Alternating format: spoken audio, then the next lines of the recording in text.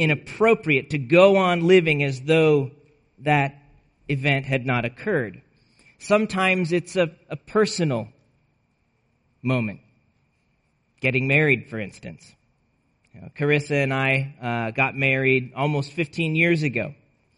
How strange would it have been for us if after our wedding we had each just gone home to our separate places where we had been living and carried on life as though that day didn't happen? It'd be really weird. Wouldn't make any sense. Moreover, it would actually be wrong because marriage changes you. Because of that wedding, we are now committed to each other in an enduring and exclusive way to share all of life together. And so to live as though nothing has actually happened is to be out of step with our new reality. Life necessarily looks different on the other side of that event. Sometimes a dramatic change happens more globally. You can think about the impact of some of the new technologies. Try running a business today without having a website. It's a different world. That doesn't work anymore. Or even something as simple as smartphones and texting. We all have that one friend or family member whom you text them a question and then they call you back with an answer. And we just want to take our friend gently by the arm and say, brother, it doesn't work that way anymore. The world has changed. It's different now. And so communication now works differently. But every once in a while, every once in a very rare while, something happens that is so big, so significant and extraordinary that it affects life, not just at the personal level or even the global level, but such that the entire cosmos will never be the same. The very fabric of creation is altered, inviting us, sometimes forcing us to live differently than we otherwise would have had that not happened. And the Bible tells us that there are 4 such cosmic events in history. 3 of them in the past and 1 yet to come. The first was when God spoke everything into being, what we call creation. That changed things. Going from nothing existing to everything existing. That's a game changer. The second is when death entered the world in what we call the fall. When God's creatures rebelled against him and brought upon themselves punishment for that rebellion. The third is the death and resurrection of Jesus Christ, when rebels were redeemed and death was defeated. What's often called redemption, what we're here celebrating today. Those 3 have already happened in history. The one yet to come is the end of the story, what the Bible calls new creation, when all God's plans are brought to a glorious completion and life is finally and forever how it was meant to be. And what I want to do this morning is consider each of these world-altering events, to walk through the story that they tell, the story of the Bible, so that we can understand the significance and weight of the third event, the one that brings us here today, redemption, the resurrection of Christ. And I want to think specifically about Christ's resurrection. The fact that Jesus rose bodily from the grave, that he had died and was buried and was really dead and really did rise bodily. And that as a result of that resurrection, the world would never be the same. I want to think about that. Because when Jesus stepped out of the tomb, the world that he stepped into was different than the one that put him on the cross. Something had changed. The resurrection changes everything.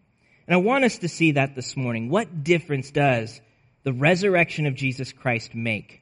How is the world different because of the resurrection? And how should we live in it, therefore, differently? But we have to start at the beginning of the story with creation. With creation. This summer, our children really want us to plant a vegetable garden in the backyard. The girls have already started growing flowers from seed in one of these little boxes you buy at Home Depot with the little lid on. You put it under the lamp and so on. But flowers are not enough. They want a vegetable garden. Corn, beans, and whatever else you plant in a vegetable garden. And I get it. There's something beautiful and creative about gardening. Watching something that you planted come to life and grow and bear fruit, there's also responsibility and authority. When you plant your own garden, you get to decide what plants go in there and which ones aren't. And you get to decide what happens to those plants that grow.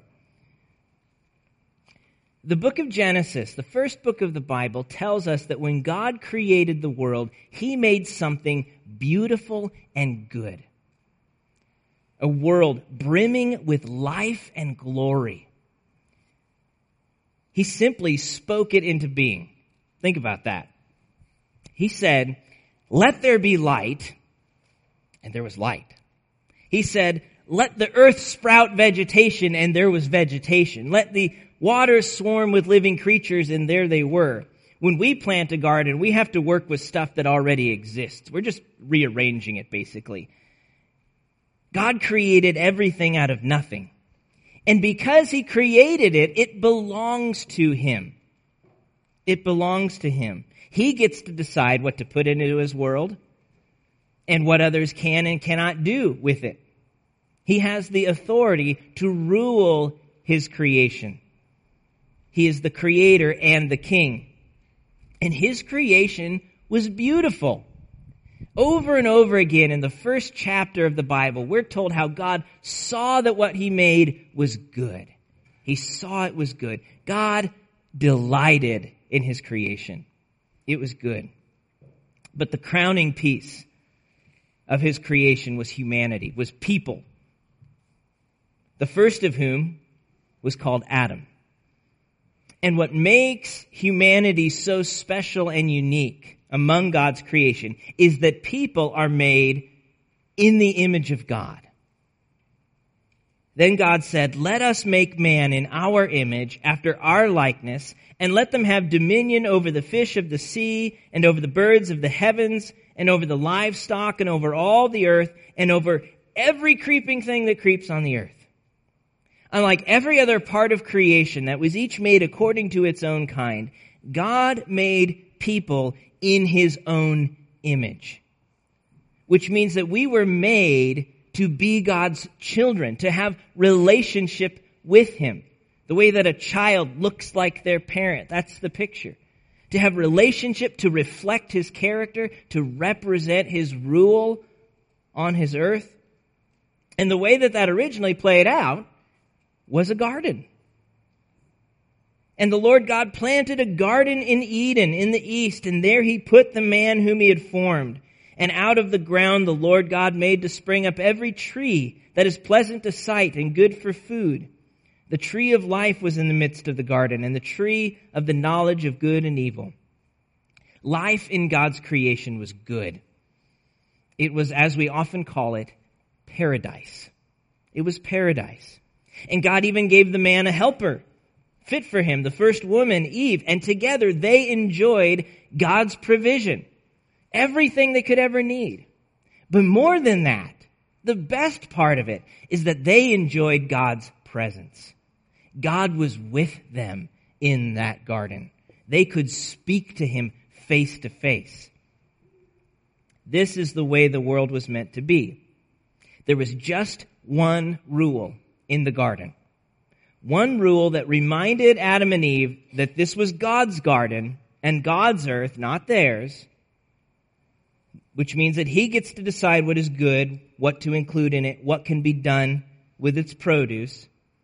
the Lord God commanded the man, saying, "You may surely eat from every tree of the garden, but of the tree of the knowledge of good and evil you shall not eat, for in the day that you eat of it, you shall surely die." Just one rule. But it was that one rule that Adam and Eve rebelled against. An event that was so dramatic that the very fabric of creation was altered. It was changed forever, making it impossible to live in the world the same way as before. That brings us to the fall, where sin and death enter God's good world.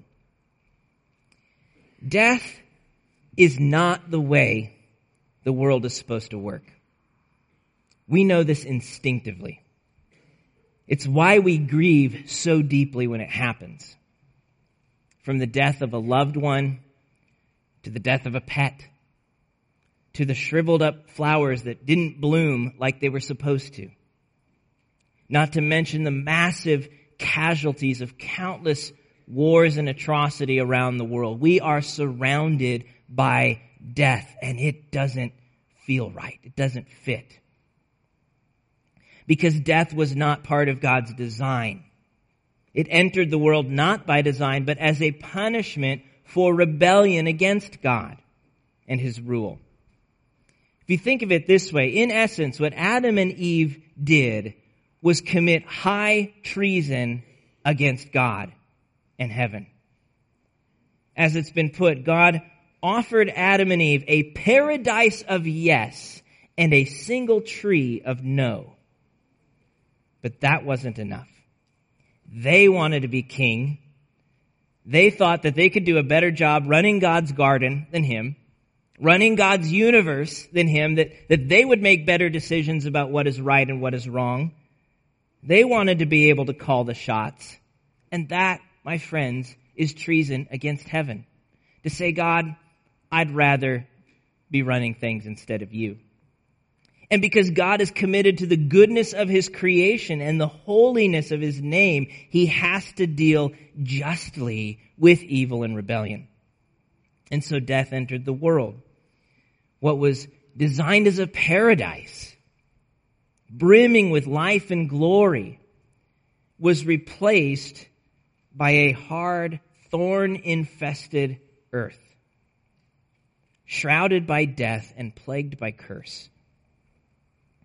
And to Adam, God said, "Because you have listened to the voice of your wife and have eaten of the tree of which I commanded you, you shall not eat of it. Cursed is the ground because of you. In pain you shall eat of it all the days of your life. Thorns and thistles it shall bring forth for you. And you shall eat the plants of the land. By the sweat of your face you shall eat your bread, till you return to the ground. For out of it you were taken, for you are dust, and to dust you shall return." Death enters the story. And this is not just Adam and Eve's problem. Every person since then has run into the exact same problem. In some corner of our hearts, we all think that we would do a better job running this world than God. We don't like the way that He draws lines in certain places. If we were in charge, we would draw the line over here, and life would be better. We all think that we could do a better job, so we all live in some way by our own rules. This is what the Bible calls sin. And it's everyone's problem. Which means, therefore, that death is everyone's problem, because death is the penalty for sin. As it says in Romans 5:12, "Therefore, just as sin came into the world through one man, Adam, and death through sin, so death spread to all men because all sinned." We're all guilty in some way or another. We all live under death's curse. And we feel it. We feel it if we're honest. We feel it when our relationships don't work the way they're supposed to. When what should have been a source of comfort and security becomes an experience of sadness and betrayal, and that relationship dies. We feel it when our jobs don't work. The slow death of a career that's being phased out through new technology. The quick death of a business partnership. We feel it when our bodies don't work. Getting old. Why is it that when I plant 4 flowers in the front yard, I can't stand up straight for the next 6 hours? That's not supposed to happen. More than anything, we feel it in our distance from God.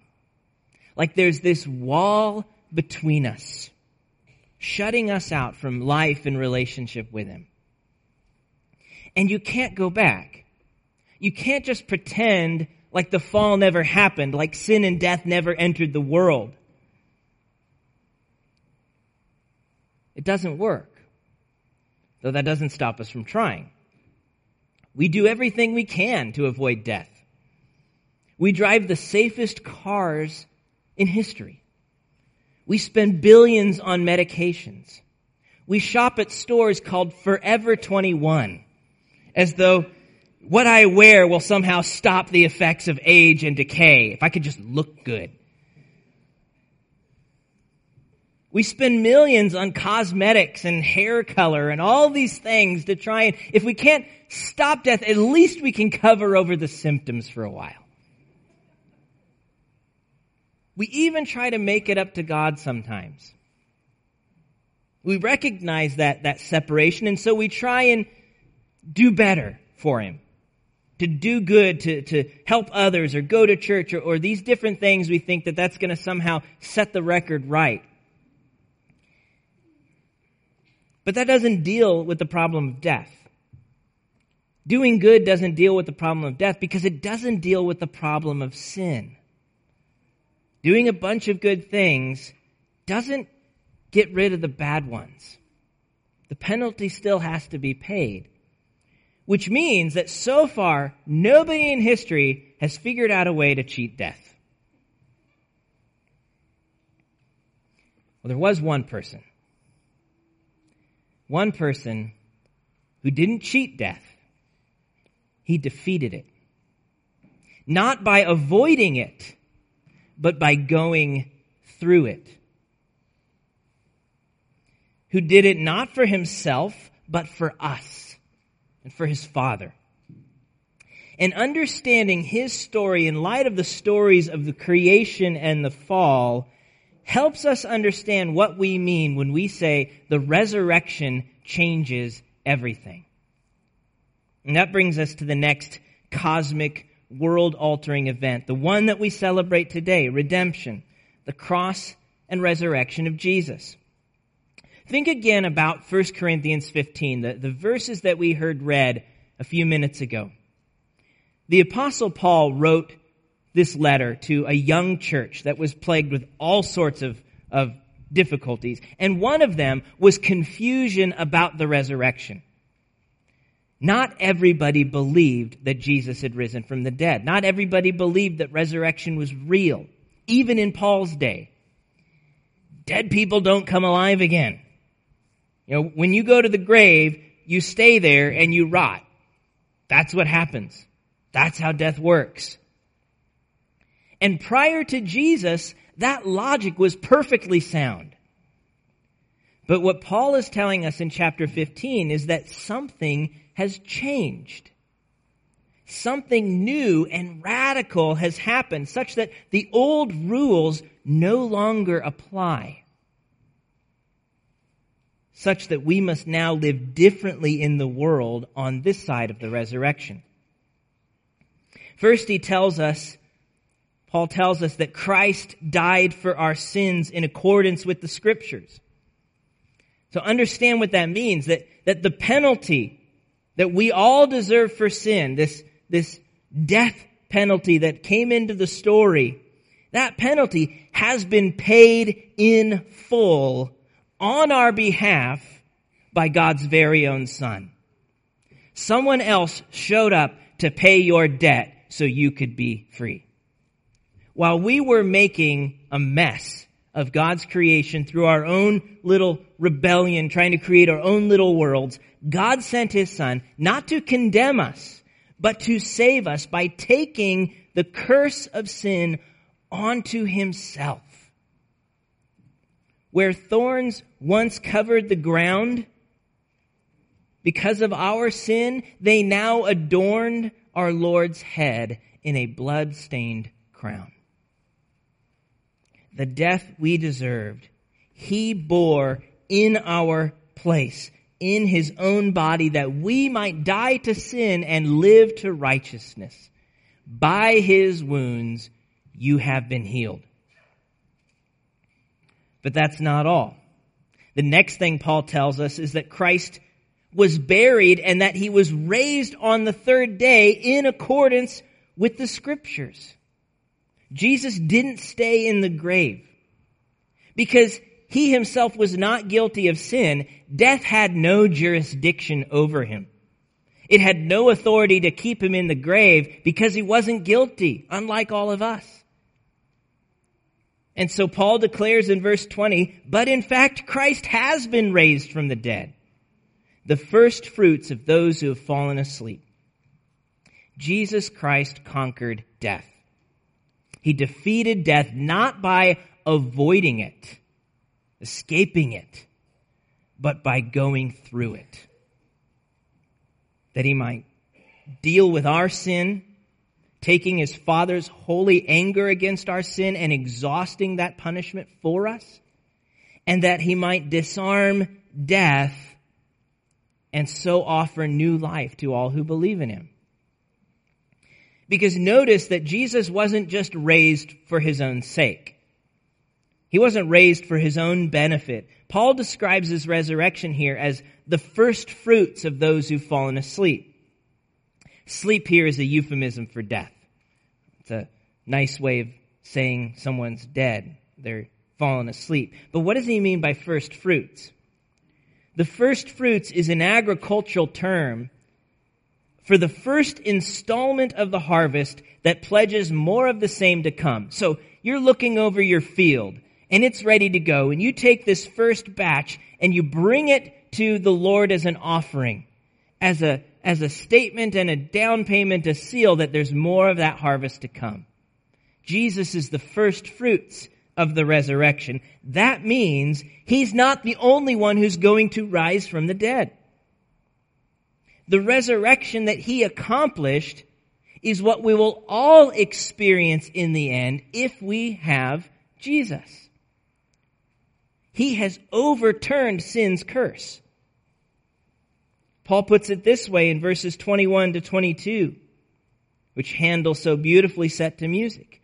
For as by a man came death, that was Adam, by a man has also come the resurrection of the dead. For as in Adam all die, so also in Christ shall all be made alive. Jesus overturns the curse, which means, if this is true, this changes everything. The resurrection changes everything. It means that it is possible for a sinner, for someone who doesn't have it all together, who makes mistakes and lets people down, who lets God down. It is possible for a sinner to have relationship with a holy God because there's forgiveness. If we have Jesus, that wall of sin that separates us from God has been torn down, paid for by His own blood. It means that death no longer has the final word. All of our clamoring to cheat death, to slow down or reverse the effects of the fall, they're all unnecessary. Because Jesus has done for us what we could never do for ourselves. He's defeated death. And if we have Jesus, we need no longer live in the fear of death. Because as Jesus Himself puts it in John 11, whoever believes in me, though he die, yet shall he live. Life gets the last word through Jesus. If the resurrection is true, it means that God's original plan for creation is back on the table and already beginning to come true. Through Jesus, we can become God's children like we were meant to be. Through Jesus, we can serve God's kingdom like we were meant to be. Through Jesus, we are welcome into God's presence like we were meant to be. Through Jesus, we have purpose and meaning in life. A meaning and purpose that lasts and satisfies like we were meant to be. If the resurrection is true, it means that everything sad will one day come untrue. Our broken relationships, our broken hearts, even our broken bodies. If we have Jesus, His resurrection is the first fruits. Our resurrection is yet to come. Because there's one more chapter in the story, what the Bible calls new creation. In Christ shall all be made alive, but each in his own order. Christ the first fruits, then at His coming those who belong to Christ. Then comes the end when He delivers the kingdom of God to the Father. There's one more chapter coming in the story, the longest and the best chapter. As C.S. Lewis puts it, the great story which no one has ever read on earth, which goes on forever, in which every chapter is better than the one before. It is a grand finish to God's vision to create for creation, something we can't even begin to imagine. And it's one that's made possible through the resurrection of Christ. Because Christ is risen, we have confidence that God's renewing work will come. And John gives us a taste. Jesus gives us a taste in His vision for John in Revelation 21. He says this, "Then I saw a new heaven and a new earth, for the first heaven and the first earth had passed away, and the sea was no more. And I saw the holy city, the new Jerusalem, coming down out of heaven from God, prepared as a bride adorned for her husband. And I heard a loud voice from the throne saying, 'Behold, the dwelling place of God is with man. He will dwell with them, and they will be His people, and God Himself will be with them as their God.'" Something that hasn't happened since the very first part of the story. And here's the best part.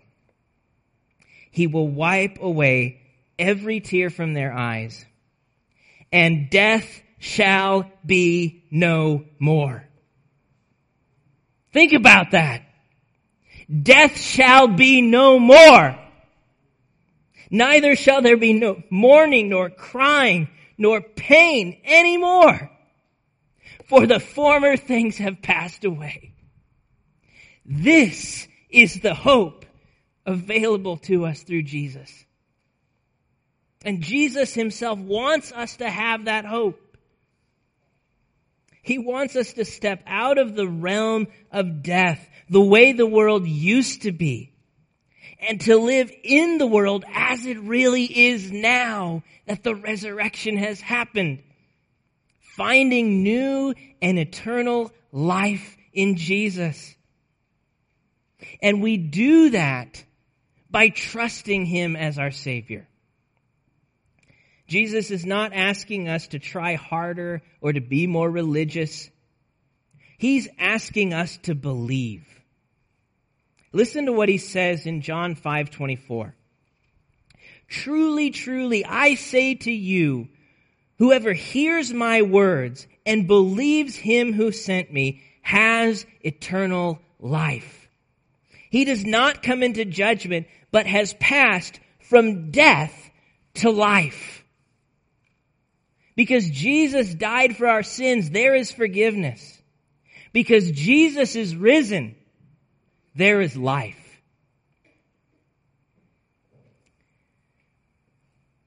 So many people choose to remain under the shadow of death, to carry on as if the world hasn't changed, as if the resurrection never happened. running against the clock, trying to milk as much as they can from this world before it's too late, trying to prove to themselves that their life was worth something, trying to please themselves while they still have time. Even Christians, those who believe in Jesus and follow him, so often still live as though Jesus is still in the tomb. Finding our identity and hope in this world, in people and possessions and achievements, as though this life is all there is. Giving up on our fight against sin, forgetting that the same power that raised Jesus from the dead is living in you through the Holy Spirit. But if Christ is risen, that doesn't make any sense. That doesn't make any sense. That's like showing up for class after you graduated. You're in the wrong place. It's like two people living separate lives the day after their wedding. The world is different now.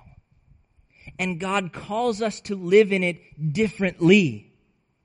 Not in slavery to sin or fear of death, but by faith in Christ and hope in the resurrection. So how will you respond this morning? How will you respond to what Jesus has done?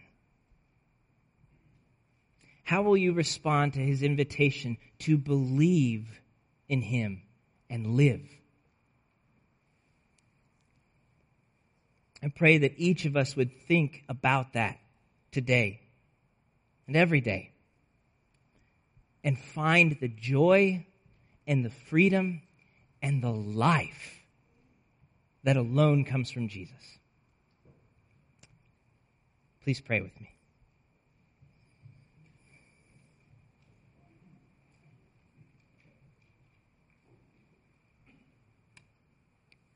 Gracious Father, we confess that we do not always live in reality, that so much of our life is spent as though Christ is still in the tomb. Lord, forgive us and give us the faith and the joy and the passion to live in light of the resurrection, to live in the new day as it really is, free from sin and death and alive to you. Help us to treasure Christ, who has given us life, who has died for our sins and risen from the grave, whose own life and story have changed everything. We ask it in his name. Amen.